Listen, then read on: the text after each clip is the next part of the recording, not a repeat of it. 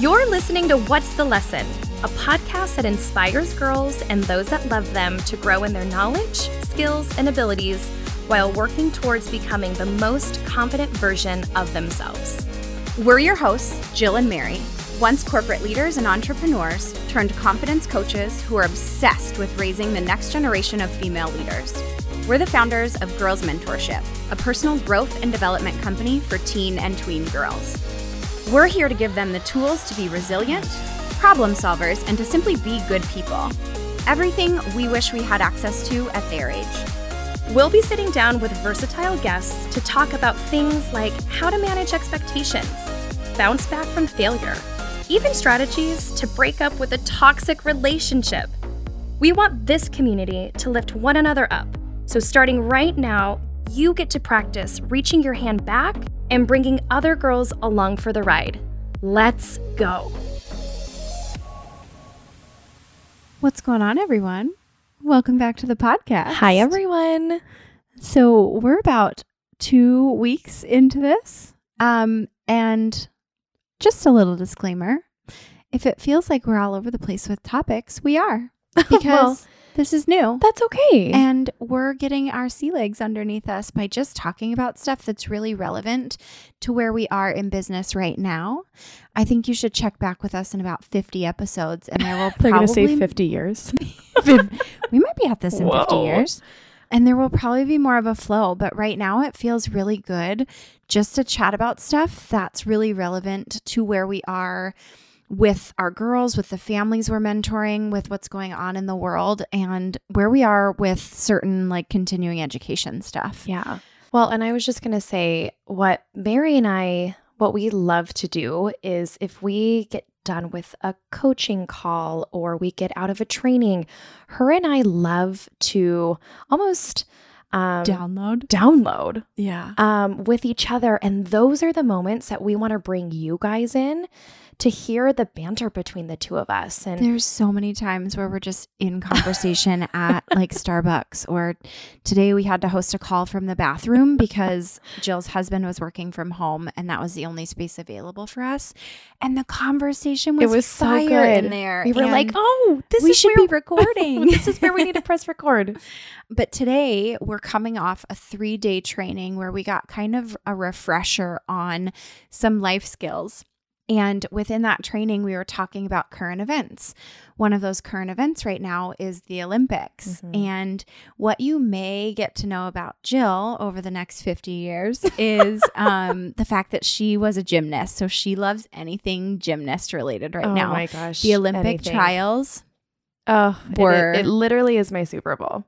I wait 4 years and I'm like, oh, I'm watching all the docuseries leading up to it. Yes, and I get, not only with gymnastics, but I'm enamored with dance too and cheerleading. So anything like that happening in my life, whether it be me dancing on TikTok or watching my nieces dance or now with the Olympics, I am just, it brings me back. I was telling my husband, it actually triggers me. It activates such a large part of growing up for you, my childhood. Yeah, because you, practiced. It felt like sun up to sundown. Yeah. Like you missed out on sleepovers and probably high school football games in order to really give yourself to that sport, because it takes a lot of dedication, right? Yeah. So we were just talking about a docuseries that she was watching that was highlighting Dominique Dawes, who was a gymnast from the 90s. Oh, 96 Olympics. I'll never forget. Yeah, she was incredible. Magnificent Seven. I bought the VHS tapes afterwards. That team took the United States of America to gold. And it was... And really put gymnastics on the map. Okay, yeah. So it was split between that team in the 90s, and there was some dialogue around what's going on now, because what's going on now in the Olympics was a bit of a rule change where they're only accepting four candidates out from the US. When you look at all these gymnasts from the Olympic trials, former teams, it's been, teams of 9, teams of 7 plus alternatives. And listening to this rule change, I was flabbergasted. Like, no way, only 4 people get to go. But if you look at track and field, really it's like top 3 go too. So I don't know if, I don't know the rules of the Olympics and how deep they are, the whys behind it. But I guess the point in that is like, okay, so like Jill, she trained, not necessarily to go to the Olympics, but dedicated so much of her life to this. Now, when you take that up a notch and you look at the candidates who have trained their entire life for this moment, to then not even have the slightest chance to go. Dominique in this documentary was talking about how they need more mental coaching around the letdown that is. Because could you imagine training for 4 years and then just being like, sorry, rule change. Mm-hmm. You have even less of an opportunity now. 100%. At that age, like that's a big, massive letdown. And she specifically said something about needing mental coaching around that. Mm-hmm. And we were like, oh, that's exactly what we do. That is what girls mentorship does. My husband legit looked at me and he was like, these girls need you. Like these girls who are so dedicated to their sport need the type of work that we do, because gymnastics is only a part of their lives, but we adopt it as our identity. Oh, so much. So we can say that in any part of our life. So guess what? If you are training to be the top 4, greatest gymnast in the world, like the Simone Biles, it's like, can I get there? Mm-hmm. And what happens if I don't? Then what do I do? And who am I? Totally. Who am I? Oh my God. I've identified myself as this for so long, and now I'm actually I'm going to give it up. But now what do I do? I have no idea who I am. Well, and we could go so many different directions in this conversation because we bring this topic to our girls a lot as far as do goals versus who goals, right? The goal is the do. You're doing. You're trying to get to that next level. Maybe it's high school. You're trying to make the varsity team and you fall short or you hit the goal. There's and or. What's next? Like that goal, your life isn't made when you hit that goal. So we think. Yeah. A lot of that's like the misconception of goals is if we reach that goal, we've arrived. We've made it. We're happy. And then, you're like, dang, I'll never forget. I think I posted this on our Instagram the other day. This 17-year-old kid, valedictorian, he was like, I wanted that goal. I wanted to graduate the top of my class. I wanted to be the person up here today giving the speech. And I that's all I did. So he neglected a lot of, I wouldn't say neglect. That's a poor choice of words. He chose the goal over relationships. Yeah. So missing out on certain things, sporting events, maybe even like spending time with friends, relationships to then pursue being the valedictorian. And in his speech, it was so good. He said, after I got my my medal and my title and this sash that I'm wearing, whatever they call it. He was like, I thought I was going to feel something different. And I don't. Well, and where does that transfer? That doesn't just go away. Obviously, it transfers to adulthood. It's like, if I have this car, if I'm able to make this amount of money. So I think checking this in teen and tween years is really helpful to grow up to be the adult that strives to be somebody within that goal. So that's the who. So what we're talking about is the do. But the who is, who are you becoming in the process of reaching that goal, whether you reach it or not. Because there is a chance where you don't reach it. And that's where we're tying around this gymnastics talk around. And this is exactly what we go over with the girls and the families that we work with.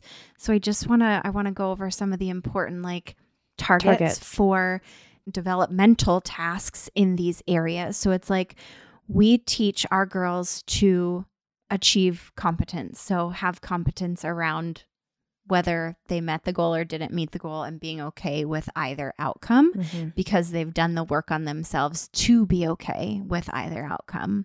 The other one we touch on is managing emotions. So how do we look at failure as a positive versus a negative? And that's in our podcast title, as opposed to WTF. Oh. I messed up. I'm angry. I'm sad. I'm a failure. I'm not good enough. Of course this would happen to me. Mm-hmm. How do we look at it as? What's the lesson? Yeah, a lesson. And I don't want to say emotions are bad. Of course not. However, are your emotions appropriate? Are you giving the appropriate level of emotion for the circumstance? Mm-hmm. Because you want to be able to express emotions. We want to know when somebody is sad or mad or angry or happy, elated, both ends of the spectrum, so we can appropriately address what's going on and help where we can and not mask those emotions. Yeah, and not always strive for perfection. Oof, that's a bad P word. You know? Yeah. So managing your emotions. Next up is becoming autonomous, which is synonymous. Ooh. I'm a poet and didn't know it. For independence. So we obviously want our kids to grow more and more independent. So by the time they reach adulthood and have to take on the world, they're ready. They're prepared. We want them to find their identity in this arena that we deem the practice arena. Oh, and you teed me up perfectly for the next. And it's establishing identity. So in order for our children, for our girls, whomever else is in your house, that is a tween or a teen, establishing their identity is so important. And of course, we as parents might not understand, why the heck are you dressing like that? You look like it's 160 degrees out and you're wearing look a hoodie. Like a fool in that what hoodie, are you doing? Covering your eyes. Take those earbuds out and talk to me. And, your pants are around your butt. You're sagging. What the heck are you doing? And it's funny because they're morphing. They're experimenting. They're experimenting to find who they are so that they can be more independent. Because when they find who they are, we tee each other up here. They have an easier time building interpersonal relationships. And that's a big one because we obviously want our kids to be able to communicate well and connect with other human beings in order to build relationships. But if they don't know who they are, they're going to have a much harder time doing that. Oh, totally. And then the next is clarifying purpose. So why are they doing certain things? Kids need to know why. They have to know the why behind what they're doing, or you're not going to get a buy-in from them. So if they can clarify the purpose of an activity, be it small or large, they are going to have an easier time completing that task or working towards that task because they understand there's a connection being made in their brain as to why it's important. And I want to call out what you said, task. It can be a chore. Yep. Or it could be them doing or like being, an integral part of a team that they're a part of. Totally. But when I think of like them being on a team, I think of in order for them to be purposeful on that team, they have to be coached. They have to know their role. They need to know that, hey, you don't go outside of this box when we're playing defense. Like someone's telling them exactly what to do so they're clarifying the purpose of their position. So how do we adopt that same mentality as a parent? Ooh, that's good. Yes. Of being a coach, because we can't expect them to be 13 and to feed themselves. We just had 2 episodes on parental expectations as well as societal expectations. So we'll get more into this coaching theory on another podcast, but it's such a good call out to not direct and expect, but instead to take that coach approach and say, here's exactly how I want you to do it. Because we don't remember what it's like, or oftentimes we forget what it's like to be learning something for the first time. And that's where a lot of your teens are. You guys, your teenagers are 13, 14, 15, and they don't have the experience to have the contrast. So clarifying purpose. The last one is developing integrity. We want our kids to have integrity, doing the right thing when no one's looking. That's important. Because if they don't know what that word means, that's when deceit sneaks in. That's when being dishonest and bringing in lies and trying to tell stories to cover something up because they think they're wrong. So our coaching helps establish identity in all of those different areas. Mental coaching, the same mental coaching that Dominique Dawes was talking about when these athletes get that letdown. And imagine if not only girls, but I'm thinking like all kids can have these tools, how better equipped they are in any situation to make better decisions, to be more effective in their communication, to use their voice to be assertive, to say yes, to say no. Totally. And what I love is when we're going through these trainings and getting refreshed on this stuff, this is not just about teens.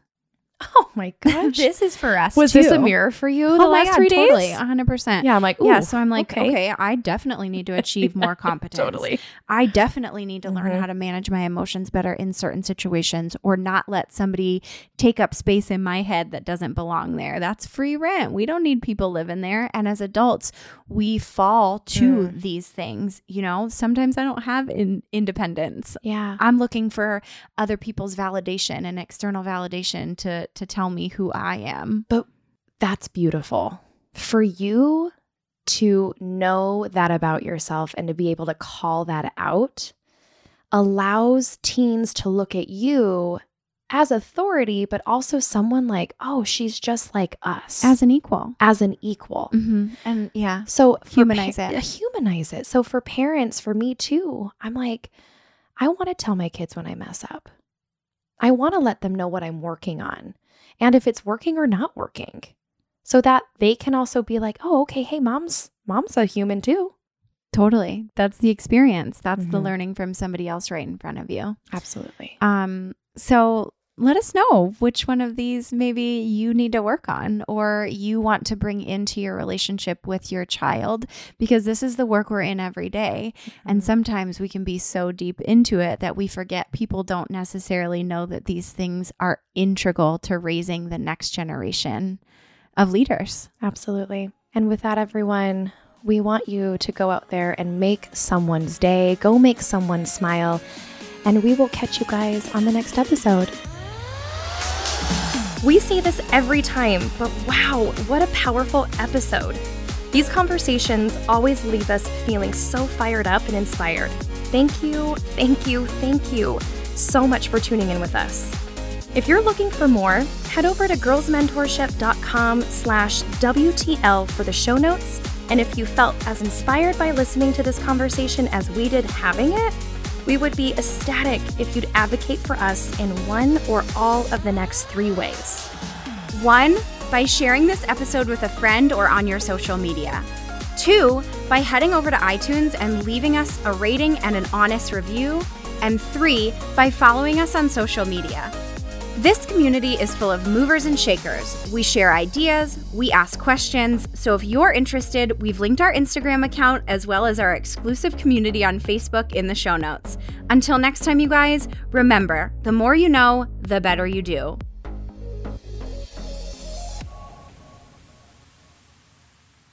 And this bomb-ass episode was sponsored by Girls Mentorship.